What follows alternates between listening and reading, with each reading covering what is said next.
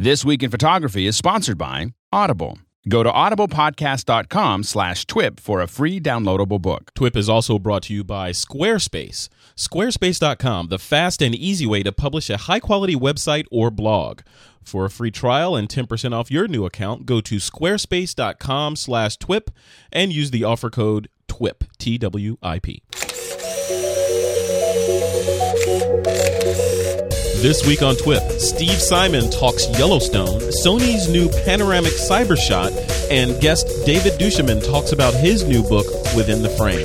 All that and much more coming up next on episode number 89 of This Week in Photography.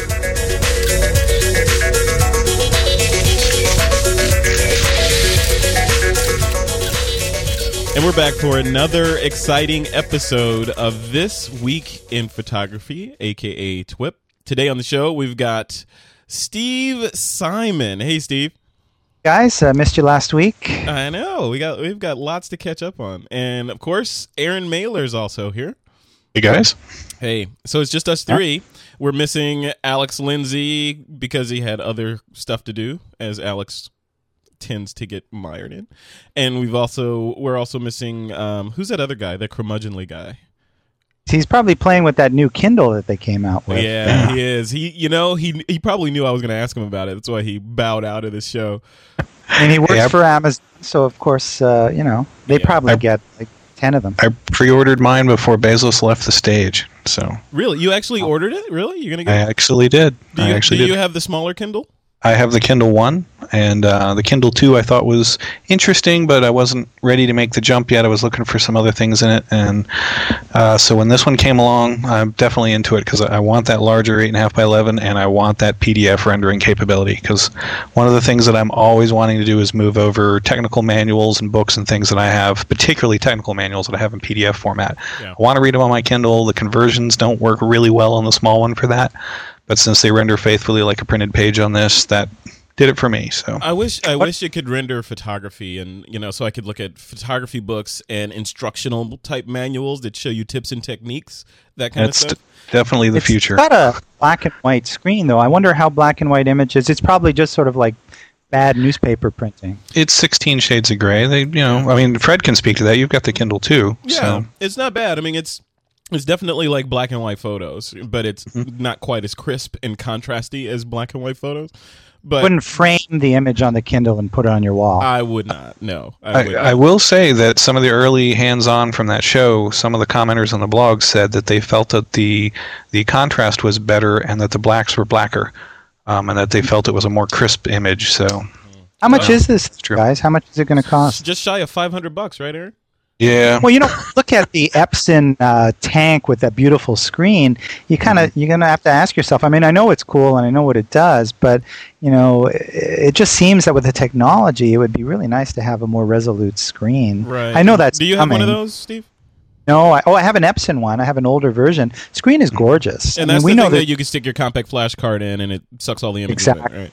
Yeah, P3000 or somewhere around there. I think I have the P3000. Yeah, I have the 2000. It came out before you were born, Aaron, but it still has a beautiful screen. Steve, are you finding you're using that a lot? Like, I didn't see you bring it on the Yellowstone trip. I really just take it with me when I'm going on long trips like Africa, where I know I may not be near electricity and won't be able to download. So that's really the main use as an insurance for when I can't be sure that I'm going to have electricity. So you have which model do you have? The P3000? I have the 2000, which is really kind of outdated. I would like to upgrade eventually. It's just I don't have any big trips planned, and again, I use it kind of rarely, and I know there's a few others that are on the market, but it is good. It is good to have when you don't want to take your computer with you, and you want to make sure that you clear your cards or back them up. So, do you trust it? I mean, do you when you import your images onto your P2000, do you delete the CF cards or do you maintain them in both places? I try not to, but I would trust it. I've used it enough to be able to trust it, but it's often a situation where I'll download it and maybe I don't have to reformat those cards. But if I did have to reformat, yes, I would trust it, although I'm always a little nervous and I'm anxious to download or upload it to the computer and back it up. I'm going to start one. I'm going to build one myself and call it Eggs in One Basket. Yeah, that's how I'm going to market it. Hey, come buy my Eggs in One Basket CF card reader. Trust all right, me. well, maybe Aaron will invest in that, I think. I use mine very much like the way Steve described it, is that I try not to leave the chute unless I have the cards in hand and a backup on that as well. And not erase the cards if I can possibly help it. So I'm leaving the scene with 2 copies, essentially.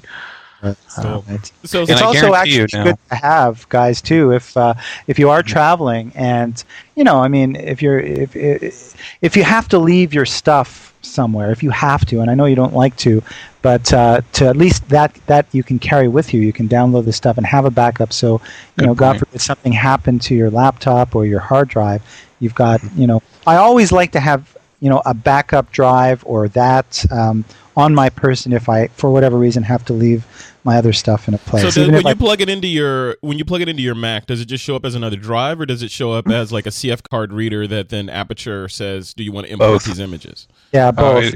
Both. It will work as a CF card reader. You can put CF cards in it and read through them, but also it just appears as like a USB drive at that point. Okay, so you can store whatever you want on it. I guarantee you, too, that with iPhone 3.0 update coming out this summer, there are going to be a slew of attachments because they're opening the port on the bottom of the iPhone and the iPod Touch.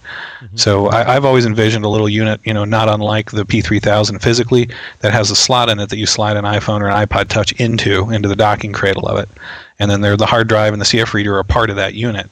But it would use the iPhone as the gorgeous front end, as far as the screen and the software and the ability to upload from the field and all that. Yeah. There's got to be kind of a prosthetic device coming out soon that's going to do that.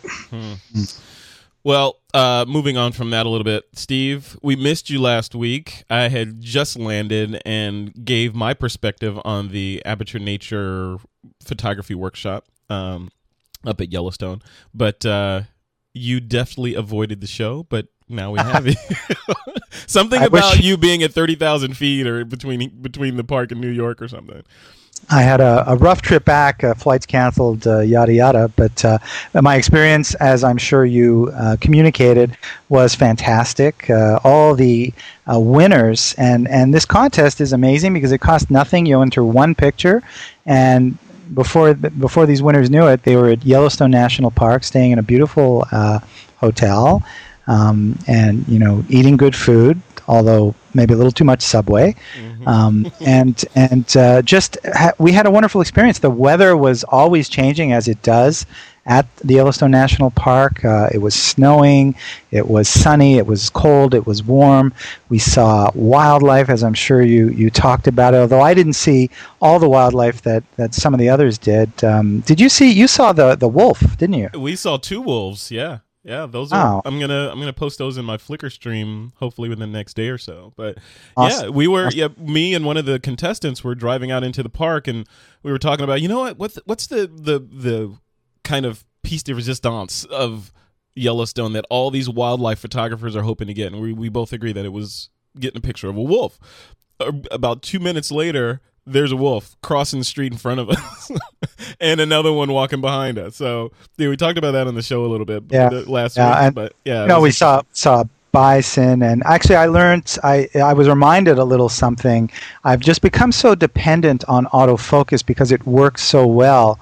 But I was in a situation photographing bison in a light but big flake snowstorm, and that's when autofocus gets stymied. It gets all thrown off, and I just was a little slow in realizing that the flakes were big enough that I wasn't focusing on auto on the bison itself, but maybe on some of the snow before it. So that was the first time in a very long time that I really had to kind of go into manual and manually tweak the autofocus, and that was a good little lesson too. In terms Steve, of. Before we go further, you want to talk a little bit about the the photography contest that's going on now for the next Aperture Nature workshop? Yeah, f64.com. I think this is the final of the 4 workshops. I was lucky enough to go to 3 of them. I won't be coming out to the next one. I think Scott is going to have Rick Salmon is one of the people. I don't know, Fred, if you're going or not. But it's just an amazing experience. You get a lot of prizes. I think upwards of $3,000, north of $3,000 worth of prizes, including a Drobo. And but more importantly, you have this one-on-one kind of intimate environment to learn from your fellow students and your fellow professionals. You learn Aperture, which is my post-processing software of choice. I really, really love it. And it's just an overall wonderful experience. I mean, every time I've gone, I've learned a lot from it, and I've gotten some good pictures from it too. Yeah, like one of the nuggets that I took away came from you, actually, Steve. When that was it was the last day before the show or before the flight, and you were telling me about the different modes within my camera, my Nikon, that I could sort of quickly get into different modes. Right. Yeah, using the custom banks. It is a powerful part of, and I suspect other manufacturers have it, but certainly the Nikon system, regardless of the camera you have, and that's what I like about it, in that, if you can start out with a low-end camera and be very familiar as you get deeper into photography and start to upgrade. But you can actually save a bunch of custom settings as a bank. So, for instance, if you're in a fast-moving situation and you're doing kind of action shots, you can preset a bank for that where you've already pre-chosen dynamic autofocus, which will be able to track your subject, and a bunch of other kind of features that will work along with that kind of photography. So it's a sometimes under. I think a lot of people don't even realize it's there, but once you do and you start to explore, you realize that this could really help you not miss as many pictures as you might be missing. Absolutely. Let's take a quick second to give a nod to our sponsors, one of which is Audible, and the other is Squarespace.com. The podcast is actually brought to you by those guys, and Audible is the leading provider in spoken word entertainment. They've got over 50,000 titles to choose from, and that can be downloaded and played back anywhere, including on airplanes and that kind of thing. Do you guys have any picks of the week or picks from your Audible collections? I certainly do. I'm always listening to an audiobook. Wait, what are you listening to right now? I would bet that it has something to do with history or something like that. It's funny you say that. There's he's so predictable. The last 2 actually kind of fall into my usual, I guess somewhat narrow interest here as far as that goes. You're focused, not narrow, focused. Okay, my focused interest. At the moment, I'm about halfway through another history. In this case, is truly, it's a non-fictional history, in all truth, because the other thing I listen to a lot, obviously, are historical novels. But this is called Legacy of Ashes, The History of the CIA by Tim Weiner. And it is absolutely fascinating, I have to say. It's pretty deep. It's also pretty disturbing in a lot of ways, because the premise of the entire book is not a flattering one to the CIA by any means. In fact, it seems to be a litany of one kind of disaster after another throughout the entire history of the CIA. So halfway through it, I've already lost a tremendous amount of faith in the concept of the intelligence gathering in the United States, but it's certainly worth hearing, to say the least. So I just Are there cameras involved? Sorry? Are there cameras involved? Yeah, to some extent. I could think of a few points along there that would certainly reference photography. Not in the greatest light in some cases. Steve, way to throw Aaron under the bus for exactly. picking something that wasn't photography related. And he's the only guy with the one right just now. I still have Outliers, which I think was my pick of the week in 1988. But I just don't have the time to get to this stuff, and that's the last one that I downloaded, which is I think a really, really interesting idea. Excellent. Well, the podcast is also brought to you by Squarespace.com. They're an easy way to build, host, and manage your website. They've got an excellent UI, which, Aaron, you can talk about a little bit because you were just in it about 2 seconds ago, right? Yep. I am continually impressed with the whole Squarespace design, and they're always adding features to the system. And TWIPlog is hosted at Squarespace.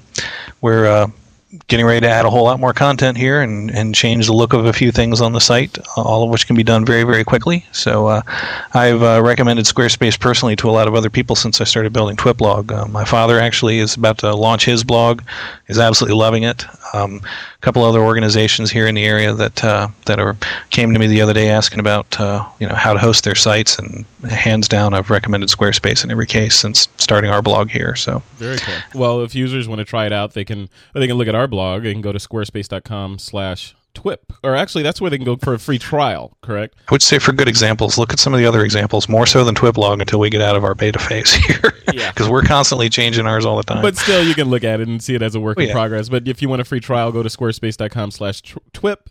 No credit card needed. Try it out. Build your website. If you don't like it, move on.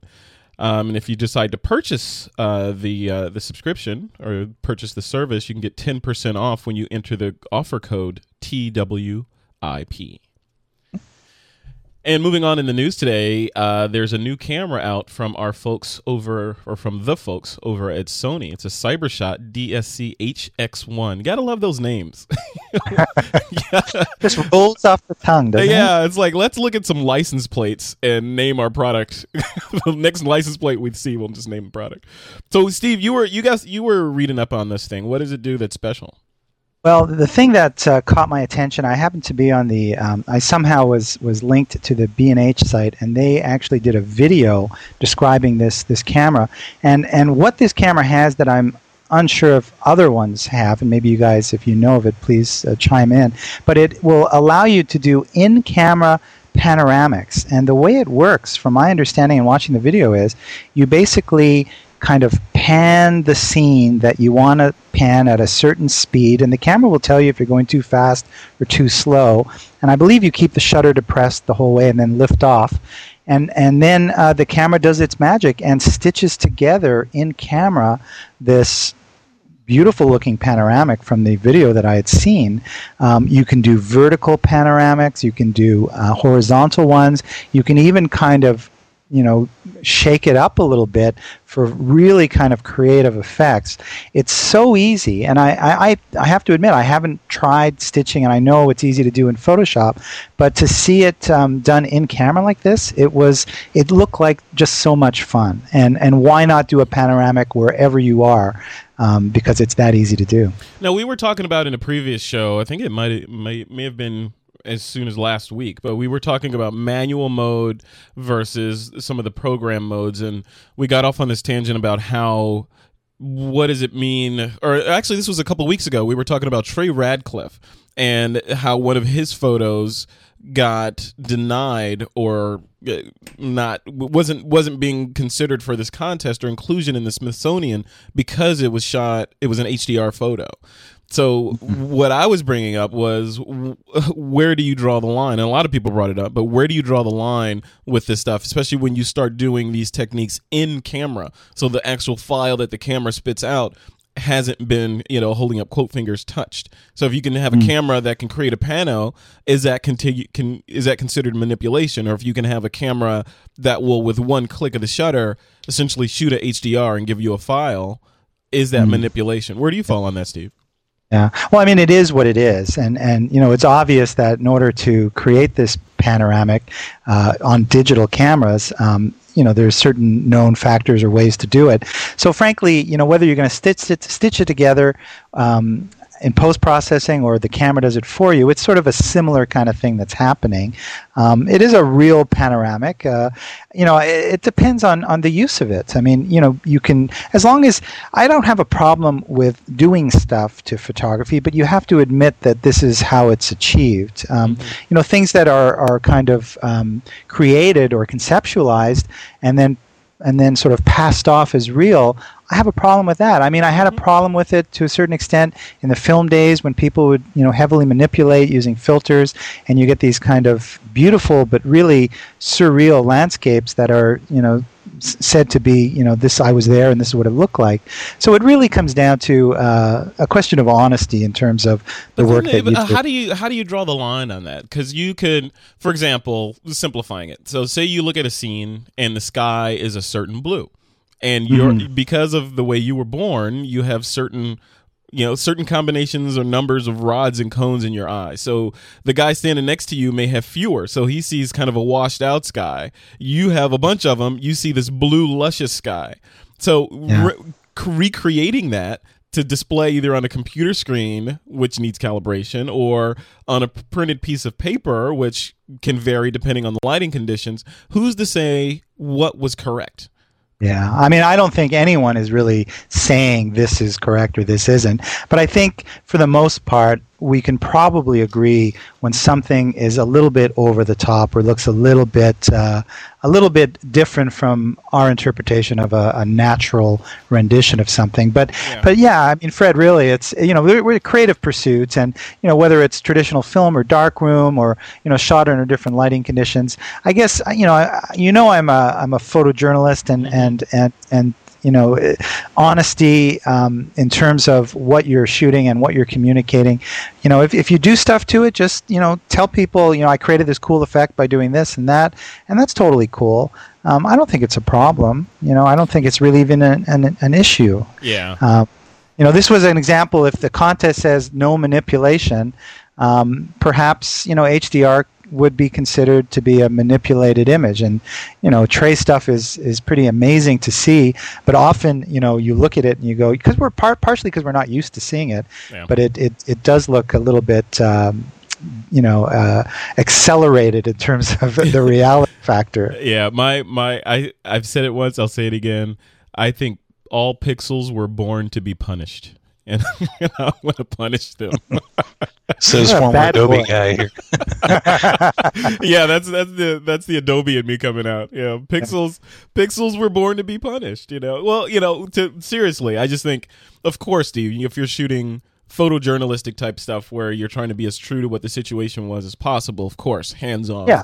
But we said on the show before, if you're creating a piece of art to hang over your fireplace, who cares? Who cares what you shot it with? Who cares what you processed it in? And who cares how you got to where you got? It's a piece of art at that point, right? Yeah, the problem is, Fred, like if you put yourself out as sort of this journalistic photographer, and then you kind of do something different, in a different thing, and you have to be a little bit careful in terms of putting into doubt the stuff that you consider to be your journalistic. How do you draw the line there? So if you had a piece that you had this, say it's this poster that's hanging on the wall, and you did some manipulation to get it to where it was, so it looks nothing like the scene that you saw, but you brought it into Photoshop, Aperture, whatever, and you did stuff to it, but it still looks plausible that it could have happened like you rendered it.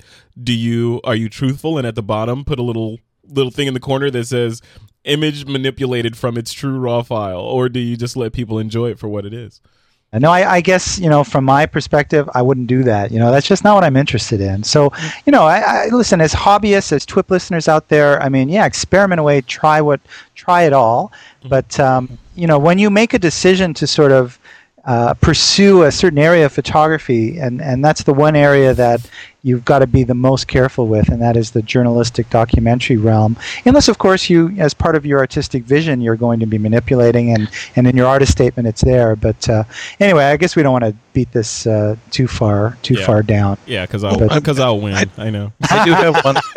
I do have one question, though. Yeah, I mean, just listening to what Steve was saying, and not to be adversarial with us, but my question is, are you suggesting, though, that if someone chooses a journalistic approach in photography as a career, that they shouldn't, publicly ever pursue creative photography as well? I mean, for the sense of clouding their image in that sense. I mean, I do see what you're saying, and frankly, I think you need to keep them separate. And just as if you're a serious kind of documentary photographer. Some people might say, if you're going to do other things, take them off that get a separate website and let that incarnation. Yeah, that's what I was getting to, is where's the delineation? I mean, is the career choice that, I should never release anything creative that I pursue because I don't want anybody ever questioning, my journalistic integrity in that regard? Or is it just a matter of finding a way to present them completely separately from one another? Yeah, I think that's it. Just the way I don't like my broccoli to touch the corn. Right. You want to keep those your little segmented paper plates, don't you? Yeah. You want to keep your stuff really separate because the documentary stuff it tends to be serious and it tends to be real. You're saying this is a reportage, this is reality from my perspective, my subjective perspective. But if you on the same page, if you have images that you've taken Fred's head and put it on your body, or whatever the creative factor is, you run the risk of putting into doubt, some of the journalistic stuff you do. Yeah, I can see that. So jumping into the picks of the week, moving on from that. Aaron, I know you have a pretty interesting pick. What is it? There's something that you bought? Did you just buy this thing? Well, these are, it's not a huge pick by any means, and it's actually kind of a follow-up pick in a way to a few weeks ago when I recommended the Maha AA and AAA charger, the NIM charger, which I love and use constantly. One thing I have encountered, though, over the years, regardless of the charger, and the charger I recommended a few weeks ago is especially good in that it does kind of rejuvenate batteries, soft charges them, keeps them healthy. But regardless of that, regular NIM batteries, even high-quality ones, there's one thing about them is that they self-discharge actually fairly rapidly compared to most. And you can charge up a great set of NIM batteries, and within 30 days they're just about flat, even if you haven't used them. Which is why they're terrible for things like remote controls for your TV and stuff. You should stick with alkaline batteries for that because it'll last years. But I use AA batteries all the time, NIMs for flashes like Canon 580 EX2 and some other models like that. And if I go a few weeks sometimes that I've had my batteries charged and then I grab them and need to go do a shoot, I'll suddenly find out that they're dead sometimes sitting in the unused flash, and so I'm always having to, charge them again just before I use them. Well, recently, the new kind of wave of NIM batteries are what are called the pre-charged or slow discharge NIMs, and they retain like 80 to 85% of their charge over the course of a year, which is tremendous compared to a regular NIM battery. And they also generally ship pre-charged. Not that I care so much about that. I mean, I get them out of the package. I'm probably just going to charge them right away anyway before I use them. But they do come out of the package pre-charged, just like a set of alkalines, and you could use them immediately. And so I did a little research, and some of the ones that I found on Amazon are under the brand name of Eneloop, Eneloop. And I also bought some Duracells, and there's some indication that some of those Duracells actually may be made by Eneloop and branded. I'm not sure. Maybe that's not the case. But I bought one set of Eneloop and one set of Duracells. We'll put a link in the show notes because I don't have a model number exactly on hand here. But they're a little lower, milliamp power than some of my other higher end ones, but they are working beautifully. They definitely came out of the container ready to go, and I've had them for long enough now that I'm finding that a couple of weeks after I've taken them out of the charger or even just left them in the flash, it's still perfectly healthy and ready to go when I turn it on. So there's a lot to be said for your batteries not being flat the moment you pick them up. Got to be ready at all times. Yep. Steve Simon, I don't want to read what you have in the wiki about you. Your pick, but please tell us about the mother of all L lenses. Yeah, well, I tell you what. I don't know why. I do 90% of my photography probably with a 24 to 70 millimeter lens, but the last couple of picks have been these amazingly humongous lenses. And when I think huge lens, I usually think of Scott Bourne. And this is one that even Scott might think twice about purchasing, and it's a used lens at that. It's the Canon 1200 millimeter f5.6 lens, and it weighs about 36 pounds. It's 33 inches long, and it's priced actually in the B&W little piece by Alan Wheats, who works there. At first, at the top of the article, they price it at $120,000, but at the end of the article, it's only $99,000, so maybe you'll think about buying it. That's quite a deal. Apparently, there's only about between 12 and 20 that were ever made on a special order basis since 1993. Sports Illustrated, National Geographic, Canon Professional Services all have them, and a few well-heeled amateurs. This lens, they did some testing with it. From Midtown Manhattan, they were able to read the street signs on the corner of JFK Boulevard and 43rd Street in Weehawken, New Jersey, which is quite an amazing feat. And if you happen to have a non-full frame Canon camera, like the Rebel XTI or 40D or something like that, you can put a 2x extender on it, and it becomes a 3,840 millimeter f11 lens. So, and you really, really need that in New York City, right? Oh, you do. Yeah, because there's interesting things going on in people's apartments that you want to photograph.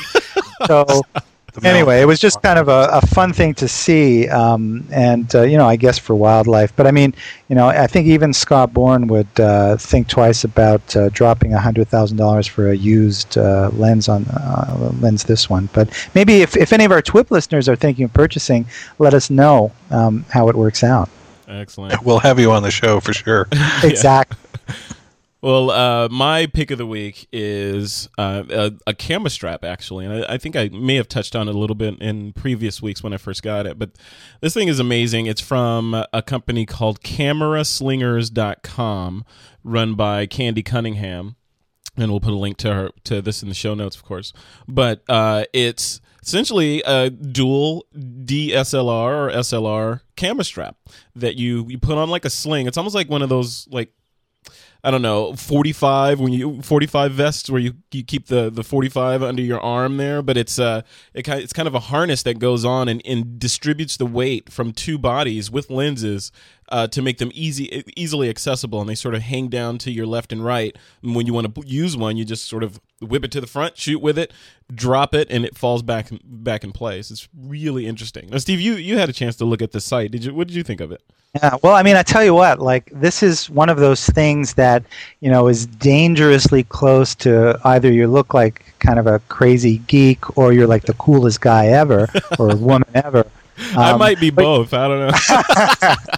But you know what? Like, I'm actually doing a shoot tomorrow, and I was in the camera store asking about this before I had actually seen the link that you were telling me about. And I would love to kind of try it out because the reality is, and particularly if you have to kind of dress up for a shoot, you're wearing a suit, tie, you got two cameras, one on each end, your tie and your neck is being moved from one end to the other, and so I mean it looks like it would be kind of comfortable and kind of good to use. It is. It's very comfortable, and it's strangely weird. I was on a shoot with photographer Robert Evans a couple of weeks ago, and he had one. He had both camera bodies. I think they were 5D Mark IIs attached to either side with his sport coat on over top of him, and you could barely tell that he even had any cameras. He's just sort of walking around and pull one up to the front and shoot and drop it, and it's gone out of the way. So it was. Aaron pointed out, is it really $139 for this thing? I think it is. Yep. I mean, I tell you what. Well, I mean, that sounds like a lot of money for a camera strap, but if you're a working professional and it makes your life easier, it might be worth the investment. Yeah. So it's either spend $139 for this, or drop one of your camera bodies, or get one of your, a slip disc or something from trying to carry all this stuff around. I'll admit I've paid more for lesser products in the photography world. So, well, sure all our listeners have that same disease that we have, and that is, if it's something photographic, money sometimes, $139 for a camera strap is not something that maybe some of the people closest to us would particularly, find a good idea. But I'm with you guys, and I'll support you. When you order yours, Aaron, if you need me to talk to your wife, I'd be happy to. Yeah, I think Aaron used up after the 5D. Yeah, I was going to say, Aaron, you used up your equity on that Kindle, so you're. You gotta, no, talk to me after the 5D Mark II. So there you go. Ooh, did you get one? Not yet. Oh, okay. Soon. Okay. So, Aaron, you want to talk a little bit about the photo assignment and the poll? Certainly. The poll actually is a continuation of last week, because we're a little late getting on the blog. And the question in that case was, what is the computer equipment behind your photo workflow? Is it a laptop, a desktop, or a combination of both? So please hit twiplog.com and cast your vote. Others have already piled in there. The assignment, we're in week 2 of the assignment we announced last week, and that is, the topic this time is personal space. Once again, interpret that how you will. We tend to go for the non-obvious. And in mentioning that, I will say that the last 3 photo assignments are now on the blog. The winners of the last 3, we were derelict in getting those announcements out for a while and have been asked by many, many people exactly what the story was there. So the last one from spring, Complex and Reflections, are all 3 posted on the blog. There's a new sidebar link on the left side of the blog under the Navigate heading that will show you those and any future ones that we post, including Personal Space here in a couple of weeks. And I will mention, too, that the interpretation of Spring was fantastic. And the winner of that wrote to me just as we started the show to confirm that, yes, he did compose and shoot that to fit our kind of snarky references in those weeks of what we were looking for in the Spring topic. So definitely check it out at twiplog.com. Excellent. Cool. Thanks a lot, Aaron. So the guest for today is a photographer by the name of David duChemin, and he has just released, a new book called Within the Frame, The Journey of Photographic Vision. I have it in my hands right here, and it's an amazing book. And basically, when I spoke to David, he was very clear that this is not a book about photography tips and techniques, because there are several of those out there. This is more about photographic vision and sort of realizing through your images the location that you happen to be at, rather than just sort of jumping in and getting the old tourist shots and that sort of thing. And the images in the book, this book I'm looking at it now, kind of straddles the line between a coffee table book and a kind of instructional book, because he has images in here, and then he talks about decisive and indecisive moments and how what he was going through when he made these particular images, and sort of putting in perspective on how you could bring this into your work. So this is an interview with David, and we'll just let it roll here. I'm here with David duChemin. He's a photographer and now an author, and I just found out a couple seconds ago that he is also a comedian, or was a comedian. So we're going to get into all that in this interview. But I just want to extend a warm thank you to Mr. David duChemin. Thanks for coming on This Week in Photography. Hey, great to be here. Thanks, Frederick. You're quite welcome. So let's just start from the way, way back, because I'm looking at this page right now that you sent me that has you in a green suit on it. Apparently, you were a comedian before you moved into being a photographer. What's the deal with that? I was indeed. It's part of my sordid history.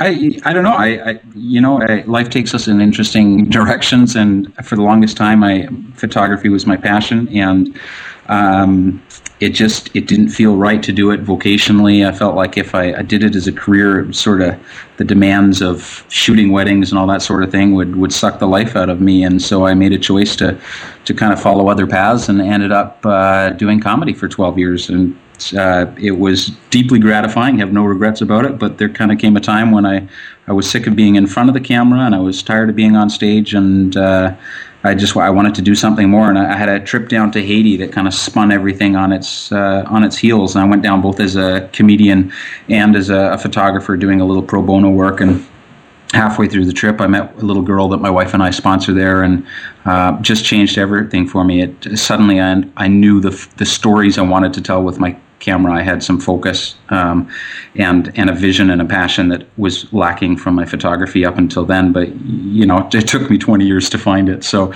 now I'm making up for lost time. Well, what kind of things did you? What was your routine based on?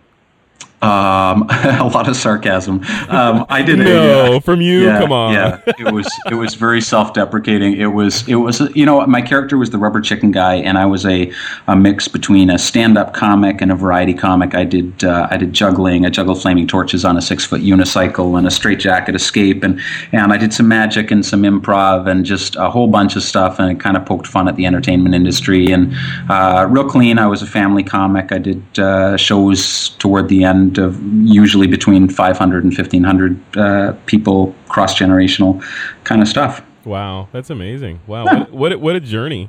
Yeah, it's life zigs and zags. Yeah. So speaking of zigging and zagging, and coming up in the next couple of days is the official release or official announcement of your book, but apparently it's in hands now because I have one in front of me within the frame. You want to talk a little bit about what brought you to create this book? Yeah, I was. Someone just asked me that the other day, and the best I could come up with was, I was just bored and, had nothing else to do. And to some degree, you know what? That's kind of true. I love writing and I love teaching, and I was finding that, having been off the stage for a number of years, I was just lacking a platform, and I do a lot of blogging, and I love the writing there. But my early photography was so heavily influenced by people like Freeman Patterson and his writings that it was kind of oozing out of me. And when the opportunity came, I had this crazy idea. I thought, what if I created this book that was not sort of a pedantic teaching tool, that the boring kind of stuff, and did something that was a little more exciting. So I went on this adventure, this round-the-world adventure. I did 5 countries in 5 weeks. There are other images and other stories in the book, but that was the sort of the backbone of the whole thing. Wow. And it was just this crazy what if, and I pitched it to the editor, and to my shock and horror, he gave me a contract and said, "Go write the darn thing." And I didn't know whether I was more excited or more terrified by the prospect. But a year later, it's people are getting it. It's very exciting. I'm still excited and still kind of terrified. What's the hardest thing about putting together a photography book like this? Because looking through this book. I'm looking at it, and it's kind of a cross between instructional. It's not so much how-to recipes of how to make images, but it seems like it's from the eyes of the pro and what you were thinking when you made these images and how you made them. But the feel of the book is very much like a coffee table book, but with some meat in it. It's not just, hey, look at all these great images I made. It's, look at these great images I made, and this is how I made them. Why'd you go down that route instead of doing the traditional, just, hey, I've been all over the world, and this is some of the stuff that came from that?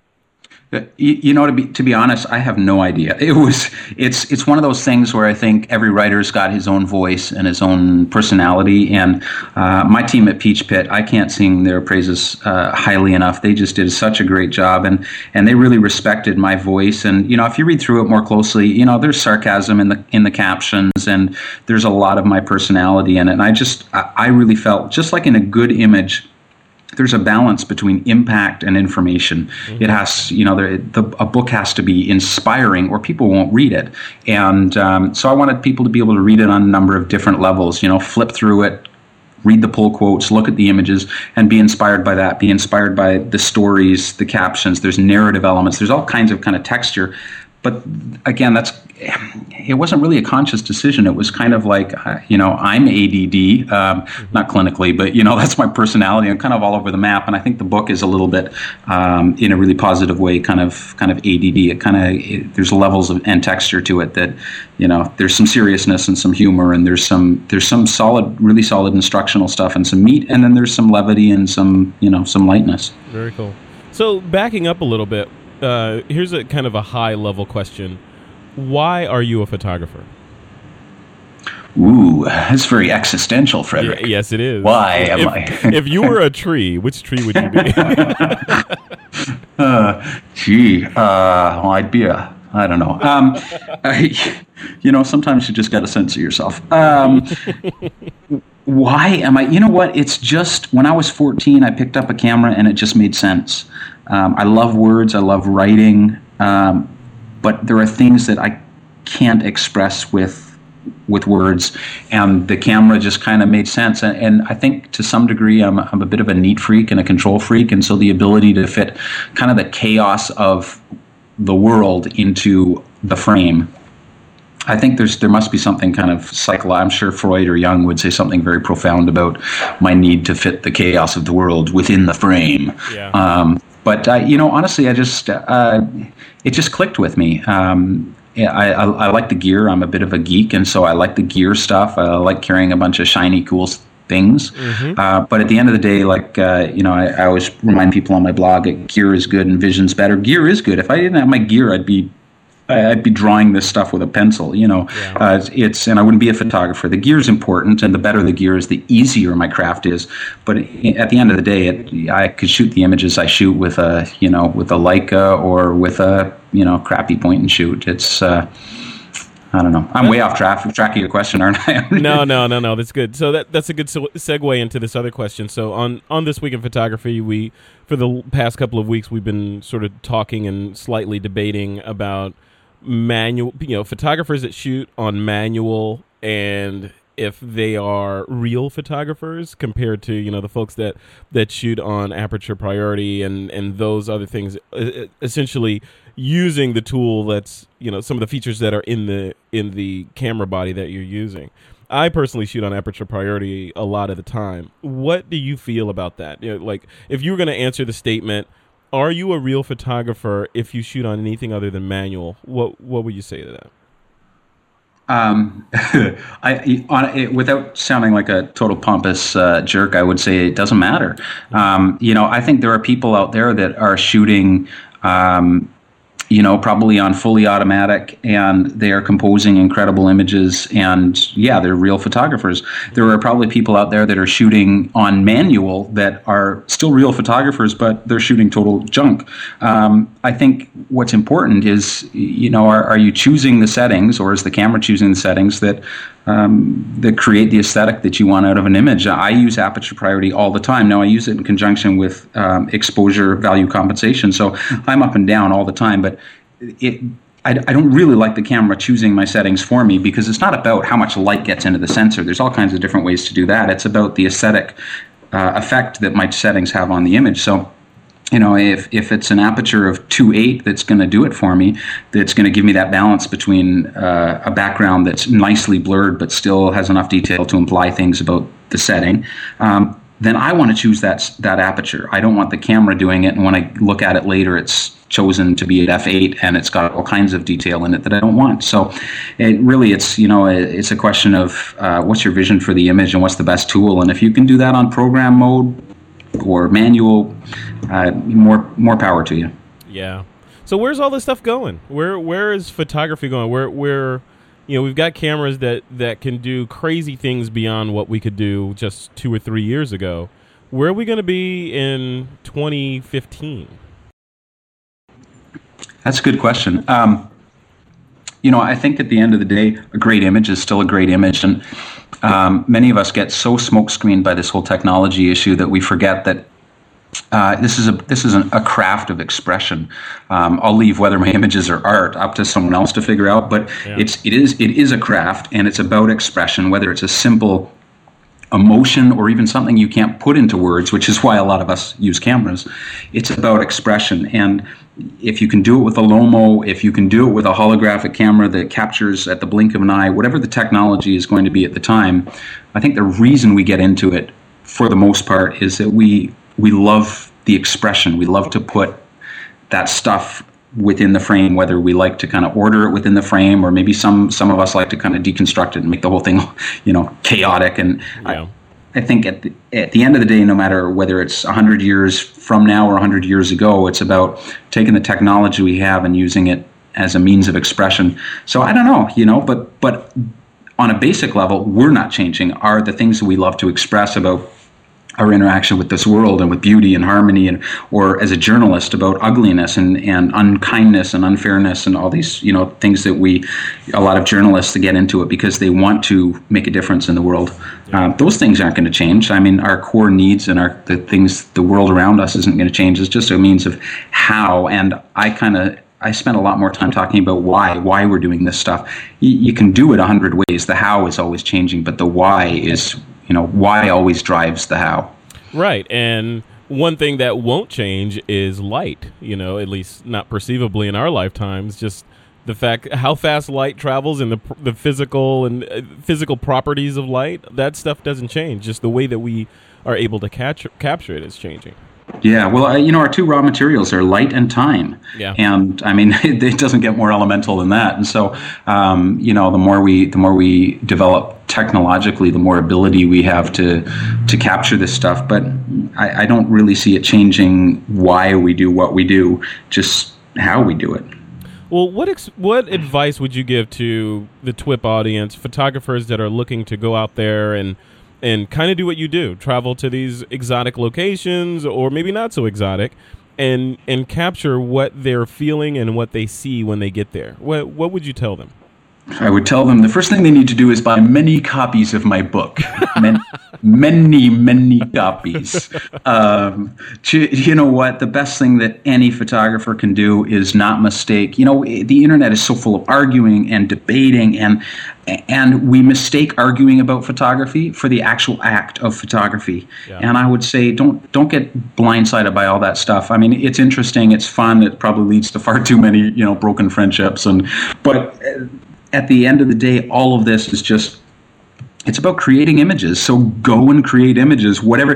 We find ourselves lying to ourselves all the time, or being lied to, and, if I only had the next camera, if I only had this sensor, and we're so concerned about creating bigger images that it's, I think, rare that we stop and go, maybe I should be creating better images. Yeah. And that's what I love about the iPhone. People are out there shooting with this, I was going to say crappy little camera, but it's really not that bad. It's a lot of fun, and it takes away all of that, there's no lenses to put on. There's no, it's a crappy little camera, but you got it in your pocket. And I think that's such a bonus to us, because at the end of the day, this is just about creating images. So my advice, wherever you are, whether you travel around the world to take your pictures or travel around the corner, just photograph a lot of it and become as conscious as you can about the things that you're really passionate about. If you're not passionate about air shows or dog shows, don't go shoot them. Just shoot what you love. Joe McNally says that in his book, and there's a couple things in my book that are similar in that sense, that I really believe that, why waste your time shooting stuff that you don't like? Go find something you love and shoot it. And, or if you're shooting stuff you don't love, find a way to express how much you don't like through your, that thing through your images. But just get out and shoot a lot of frames. Yeah. The more frames you can shoot, the better your craft becomes. Well, the man is David duChemin, and the book is Within the Frame, The Journey of Photographic Vision. It's available now, right? Because by the time this airs, it will be officially available to folks. It is already shipping from Amazon. Yes. So definitely check it out. We will link to it in the show notes. But if you don't want to go there, just go search for Within the Frame on Amazon.com, or head over to peachpitpress.com, and it's there as well. David, thank you so much for taking the time to speak with me. This is it's been awe-inspiring again. I know this is our second, just full disclosure, this is our second time doing this interview because I was too long-winded on the first time through. So we had to record it again to squeeze it into a shorter period of time. So thanks a lot for being flexible. My pleasure. Thank you, Frederick. You're welcome. Okay, so that was David duChemin. If you want to check out some of his work or look at that book or order that book, you'll just check the links in the show notes or do a search for him on Amazon.com or peachpitpress.com.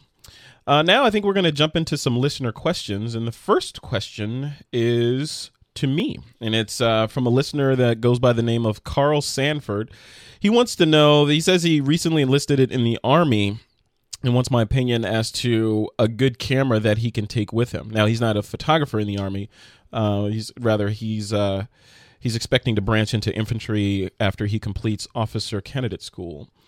So my suggestion would be that if his primary goal is not photography and he just wants something that's going to be convenient, the best camera that you can bring with you is something that you're actually going to bring with you. So if you have a gigantic bag with a DSLR in it and a bunch of lenses, that sort of makes, whenever you take that camera out, it becomes part of the journey, and the purpose for going out is I don't know, at least as equal to bringing the gear with you. So I would suggest getting something smaller, like a Canon G10 or a G9 or something that you're always going to take with you. It shoots RAW, shoots video, and it's relatively small, in a small package that you can get some really professional looking shots with. So, always, if you're going to bring a camera, even my iPhone camera, lots of times it's the only camera that I have with me, which means it's the best camera.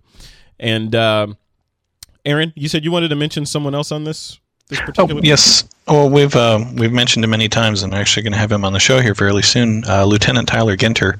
is a good friend of TWIP. And when this question came in, I also passed a copy to him because he shoots for the military now and actually oversees an entire group that does that.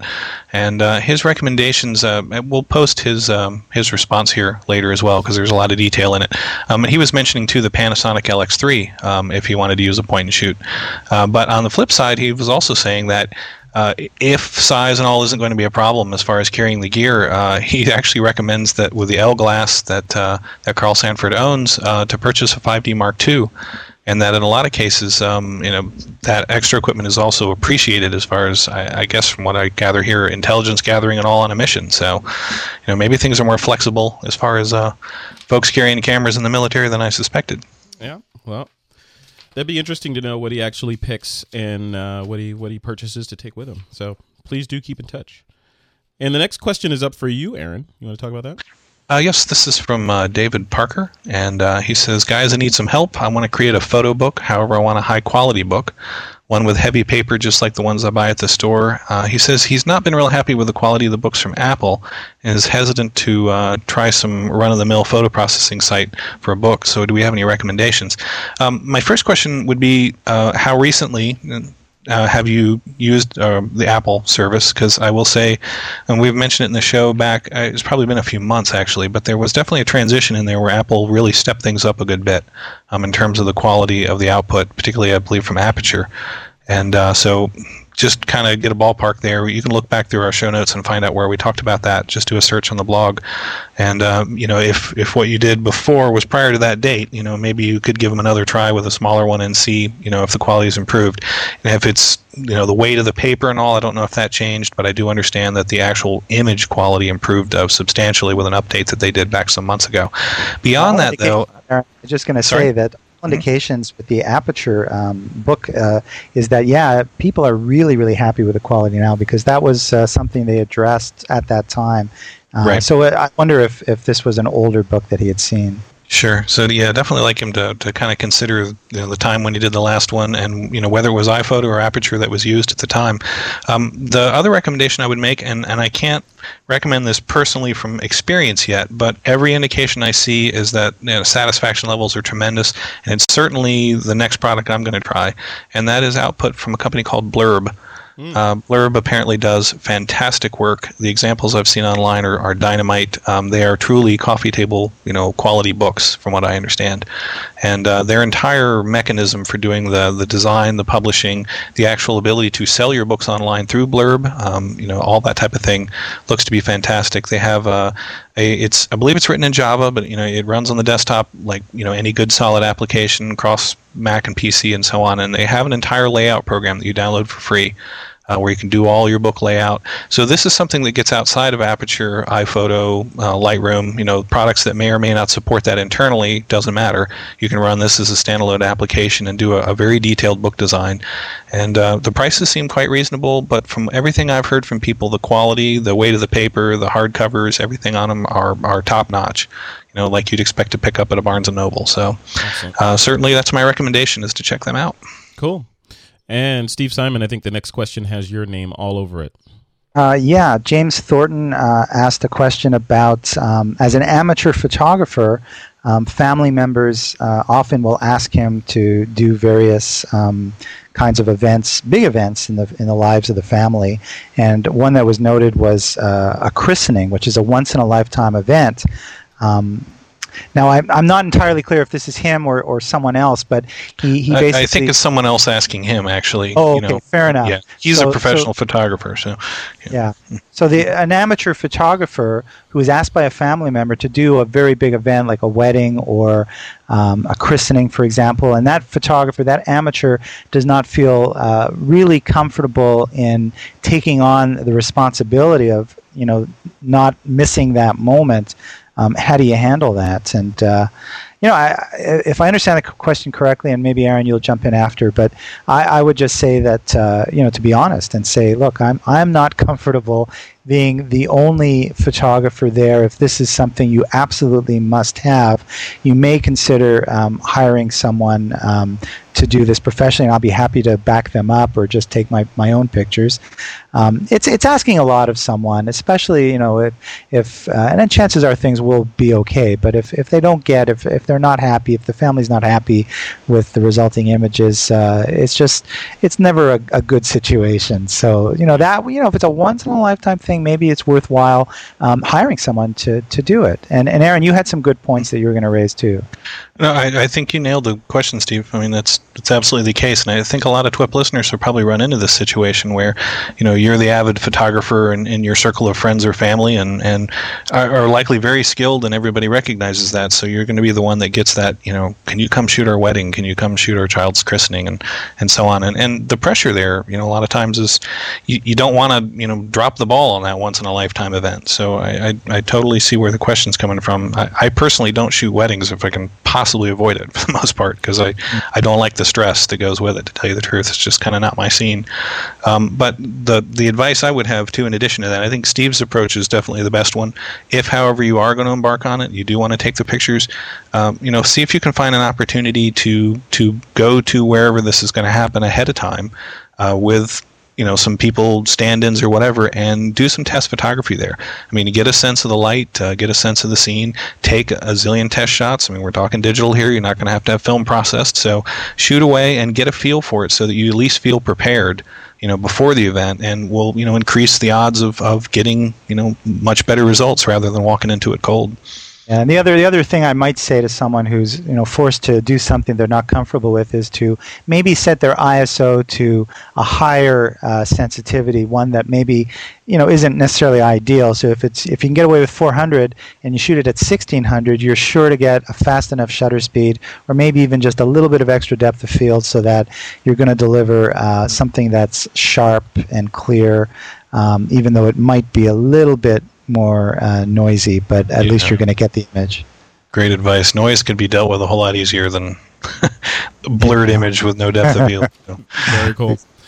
Well, I think we're going to bring it to an end here. Steve, I wanted to give you the chance, since you're fresh off of your trip to Yellowstone, if you could tell us one thing from that trip that you learned as your tip of the week. One thing that you took away from the adventure. Okay, well, I took away a lot from it. I took away, just how passionate and sponge-like these winners were in terms of wanting to get as much information as they can from all of us. But as I said earlier, the one thing that I kind of was reminded, and that is, as great as autofocus is, you still have to be careful. And that was one situation I hadn't really found myself in, perhaps in a very, very long time. And that was, a certain kind of precipitation, which was this thick snow that was completely throwing my autofocus out of whack. And at first, it took me a while to realize what was going on, because I thought, I must have, had a problem here.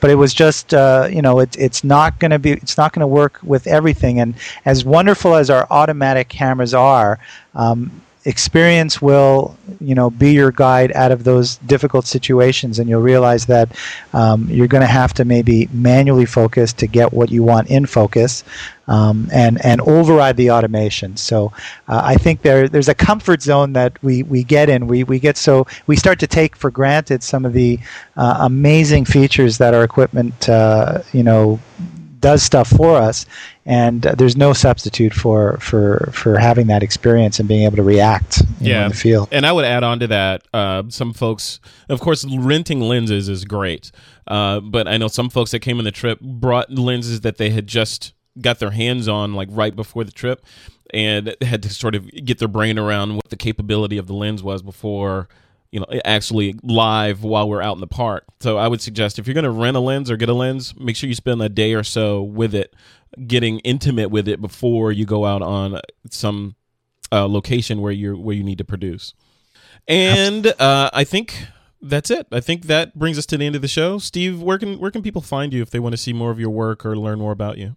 Well, they can find me at stevesimonphoto.com, which is my website, and I have some books for sale, so if anyone's interested, they can check that out, and some prints. I'm trying to make money like the rest of us, and it's I've been talking to some photographers these days, and it's tough out there. There's one commercial photographer whose name I won't mention, but is probably someone that people know, and for many years was doing very well in the editorial world. And he said he was making like $15,000 a month as a high-end professional. Wow. Doing editorial. But in the last couple of years, things have really kind of slowed down, and it's a tough market out there for those in the audience that are thinking of becoming professional.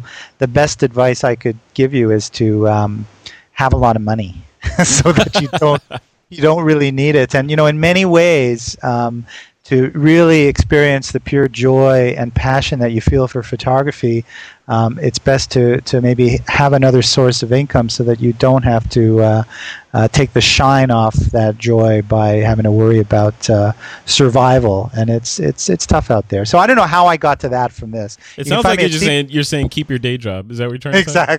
Exactly. And Twitter, Twitter/Steve Simon. Love the Twitter. Excellent. And Aaron Mailer, where can people find you? You can find me on my blog at halfpress.com, halfpress.com, and certainly on Twitter. More on Twitter than my blog lately. Also halfpress. Excellent. And if you're looking for me, Frederick Van Johnson, you can find me at my blog, frederickvan.com, or on Twitter by the same name, twitter.com/FrederickVan. And with that, I think it's time. Hey, Fred? I just wanted to do a shout out because I realized I didn't mention the names. We didn't mention the names of the people that were on the workshop with us. Brilliant. Thank you for stopping me. Sorry. You go, Steve Simon. Well, I just shout out to Olga and Aura and Kathy and Gary and Scott, and I feel like Romper Room. Remember Romper Room? who am I missing? And Brian, of course, Brian, who got the amazing shot of his life, that Kestrel. The amazing shot of his life, and I was in the car with him. And you know what? It's rare, in the course of time, how many of those amazing shots, those magical moments are there in a year even of shooting? And from my perspective, not very many. But Brian was trying to get this one bird, a kestrel, I think it is, and it's been for 10 years he's been trying to get a shot of this, and he ended up getting his kind of dream shot. And I was like in the back. I was like, sort of stealing his dream shot too, because I had my camera. Didn't quite get it as good as he did. But, yours came out more of as a nightmare shot, I think. Exactly.